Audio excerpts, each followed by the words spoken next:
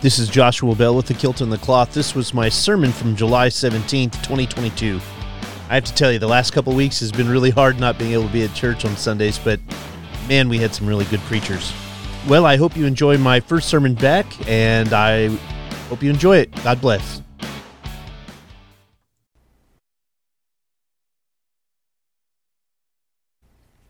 We don't have playground this morning. Kids, I want you to hear this message. We are reading from the Gospel of Luke, chapter 10, verses 25 through 37. Just then, a lawyer stood up to test Jesus. "Teacher," he said, "what must I do to inherit eternal life?" He said to him, "What is written in the law? What do you read there?" Well, he answered, "You shall love the Lord your God with all your heart, and with all your soul, and with all your strength, and with all your mind, and your neighbor as yourself." And he said to him, "You have given the right answer. Do this, and you will live." But wanting to justify himself, he asked Jesus, "Well, who is my neighbor?" Jesus replied, "A man was going down from Jerusalem to Jericho and fell into the hands of," now here's the part that's scary, "robbers. And then they stripped him of his clothes, and they beat him, and they went away, leaving him half dead on the side of the road." That's what it should have said, but you know.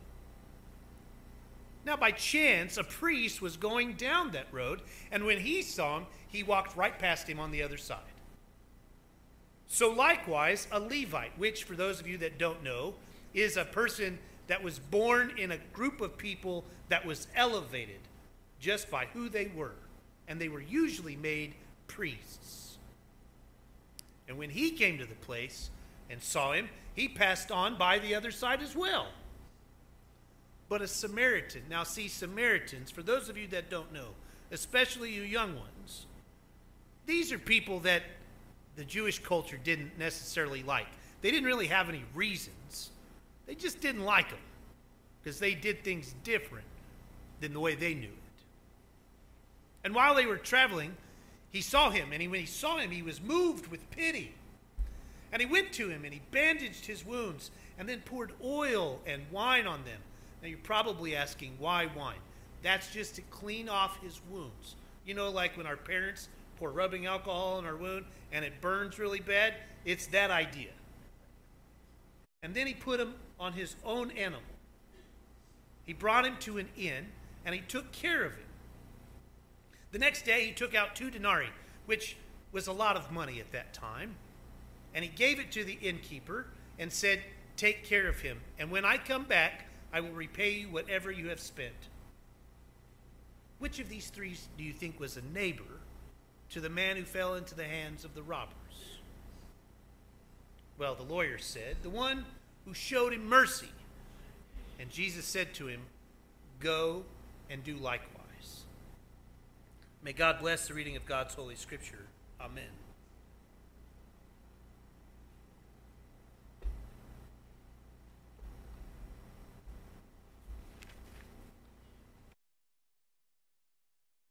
This is a passage of Scripture that is hard to preach. Let me rephrase that. It's easy to preach. It's hard to live. We talk about it. We live this good game that we call Christian life. But we don't necessarily what it means to go and do likewise. Paul usually gives us 5 questions that kind of have a dialogue between us and his scripture. He usually starts off with what everybody asks, right? What must I do to inherit eternal life? Now watch this, kids. Adults, could you please repeat John 3:16 for me? For God so loved that he gave his only begotten Son, that whosoever believeth in him shall not perish but have You see, the Gospel of John tells us this is how we inherit everlasting life or eternal life, by believing in Jesus Christ. Now let's talk about the law. The second question that everybody asks is, well, what's written in the law? In the Hebrew Bible, which you all talk about as the Old Testament, in the first 5 books of that, we have what's called the Torah. That's their law. And if we really want to get specific, Leviticus and Deuteronomy are where all the rules are. You want to guess how many rules there are? 613 rules and regulations over a period of time. That's above the 10, by the way. Some would argue, well, the 613 are based off of the 10. Yeah, sometimes. Sometimes it's really just saying you really have to be nice to people, and this is why. But the truth is, the 613 commandments are the law. And Jesus does this really crazy thing there. He says, well, what's written in the law? He says, well, love the Lord your God with all your heart, mind, strength, and soul, right? All of this, and it's a bigger passage than what's actually in the Hebrew Bible. But the lawyer says that, and I want to give the lawyers a little bit of a break here, because it's not really a lawyer. This is just what Luke calls them. The truth is they're probably Sadducees, which kind of interpret law, but they're not really lawyers, okay? So we got to give them a little bit of a break in this moment. So when he asks him, his interpretation is to love the Lord your God with all your heart, strength, mind, and soul. And love your neighbor as yourself, right? Good. I'm glad the adults are paying attention. And then he says, well, what do you read there? And he says, well, you got to do the right thing at all the right times and blah, blah, blah. Just like we would always say. When I was in youth ministry and Christian education, my favorite 2 answers that kids would ask, it could be for anything. Like, why can't we have ice cream at supper? And they would say, well, because it's in the Bible. And I'd look at them and I'd like, what? And then I'd say, why are you not supposed to hit your brother or sister? And they'd say, because it's in the Bible. Okay, well, who said that? Jesus. Okay, yeah, he does say that. So, there's this moment where you have these Jesus and the Bible answers all the time. But in this moment, this Sadducee is saying, well, it says in the Bible, these are the things you're supposed to do. And then Jesus says, well, who's my neighbor? Well, the Sadducee says, who's my neighbor? And then Jesus tells him this great story. This is how we know Jesus spoke it. He always speaks in parables. This is a big story, gang. I don't care if you're young. I don't care if you're middle-aged. I don't care if you're seasoned. This is an important story that somehow we forget. The story isn't necessarily about the fact that there was this Samaritan that was really nice and took care of somebody. It was the fact that people of faith walked past somebody that was hurting on the side of the road. They walked past them and didn't pay attention to them at all. And then somebody who should not have done it takes pity upon somebody that is hurting and suffering and does exactly what the laws that the priest and the Levite had grown up with should have done. And then somebody, a stranger, comes and does it without knowing the 613 commandments. They just did the right thing at the right time. Jesus is telling this parable because he's kind of slamming the tradition. He's not slamming the law. He's not saying what's in the Torah is wrong. He's saying the way that we have lived it has been wrong. The Torah was designed specifically to help you understand to live a godly life. And these leaders have chosen not to. And a stranger who knows nothing about them lives it out better than them. Now, I know there are several people that watch our worship service online, and don't necessarily know everything about the Christian church, Disciples of Christ, and even some of us in our pews here don't necessarily know how the structure works or how it theoretically worked. But I want to tell you a little bit of a story that happened to me this last weekend. When I was growing up, there was a camp that I went to called Texoma Christian Camp. It's on Lake Texoma. It was right next to this moment, this place. And the way that this worked was we had churches from District 10. That's back when we had districts.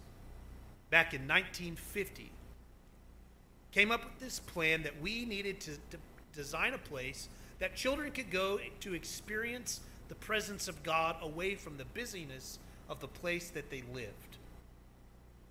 A sanctuary, if you will. Back when I was growing up, there were 10 to 12 churches still in District 10. In 1950, there were several churches, probably 15 to 20 congregations that rallied together to buy this property and to create camps for children to learn about God and Jesus, and then to go from that place and do likewise. It was kind of amazing. Now fast forward to today. I'm at this camp facility, and I'm all excited about the presence of the place and all of this stuff. And right as you pull into the camp, there's this concrete slab, and it starts off with Dorothy and David Blackman. 1952, Texoma Christian Camp. Dorothy, I knew her as Betty Bob Blackman. She was my very first voice teacher. And David Blackman was her husband, and notice that they have both of their names on there. It said a lot about their life. David always lifted her up, and she had her things that she was called to do, and he had his things that they were called to do.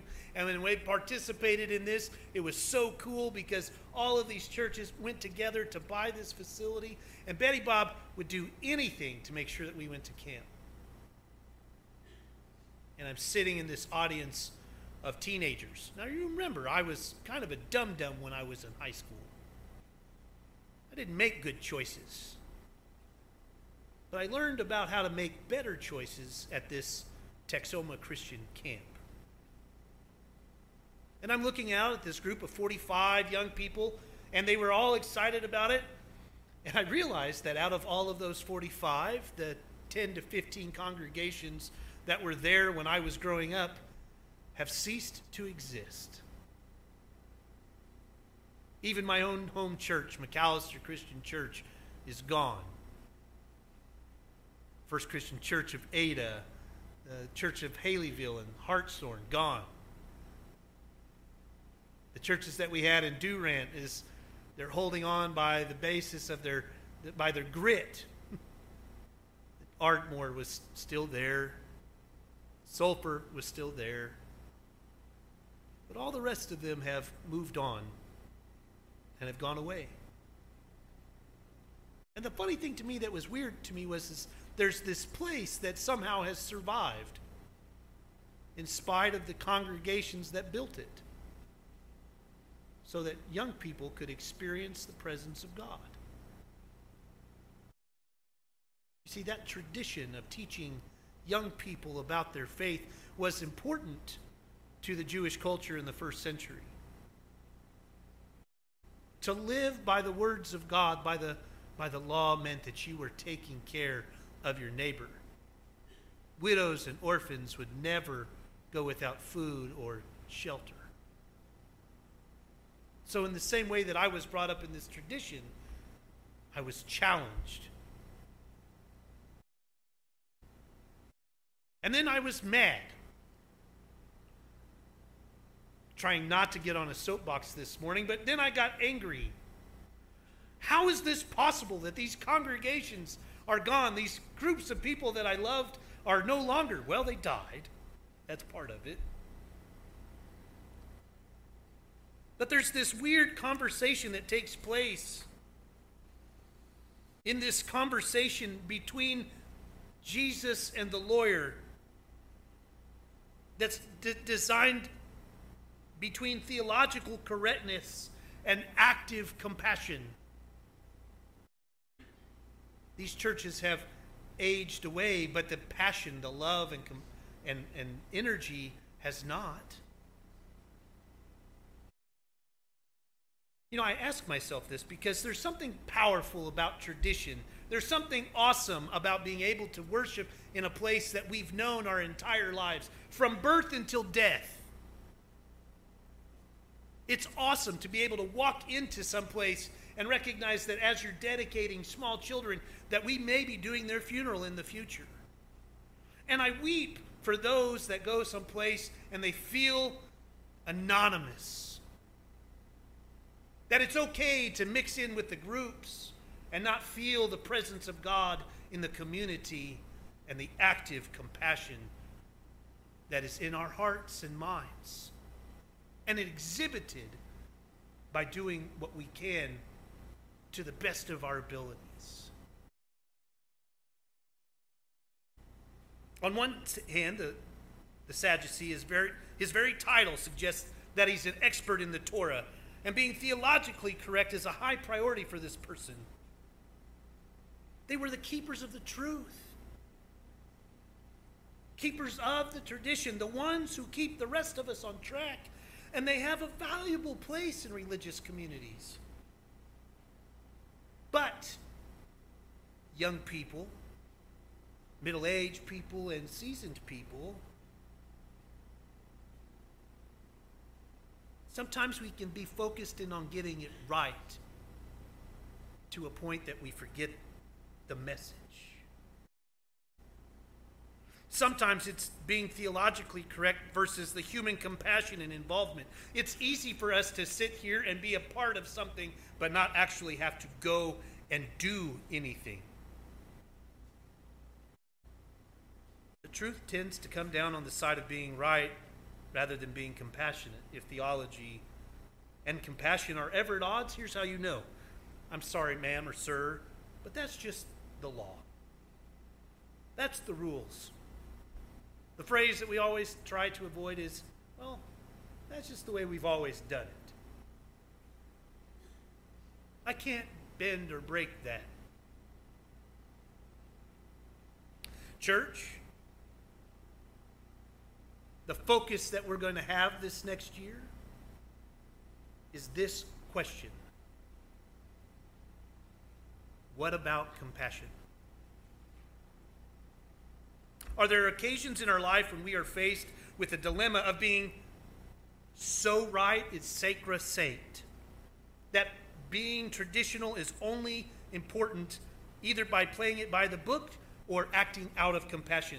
Do we do the things that we do because God moves us to do it, or because we've always done it? This is hard, even when it violates our own sense of theological correctness. The part I want you all to catch from this is the story of the Good Samaritan seems to move us in this direction. It seems to address the tension between correctness and compassion.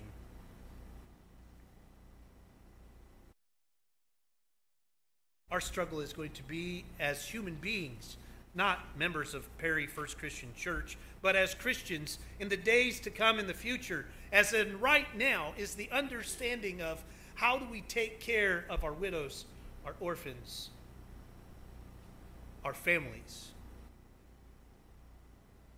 in a way that teaches, preaches, and guides us in our faith from birth until death,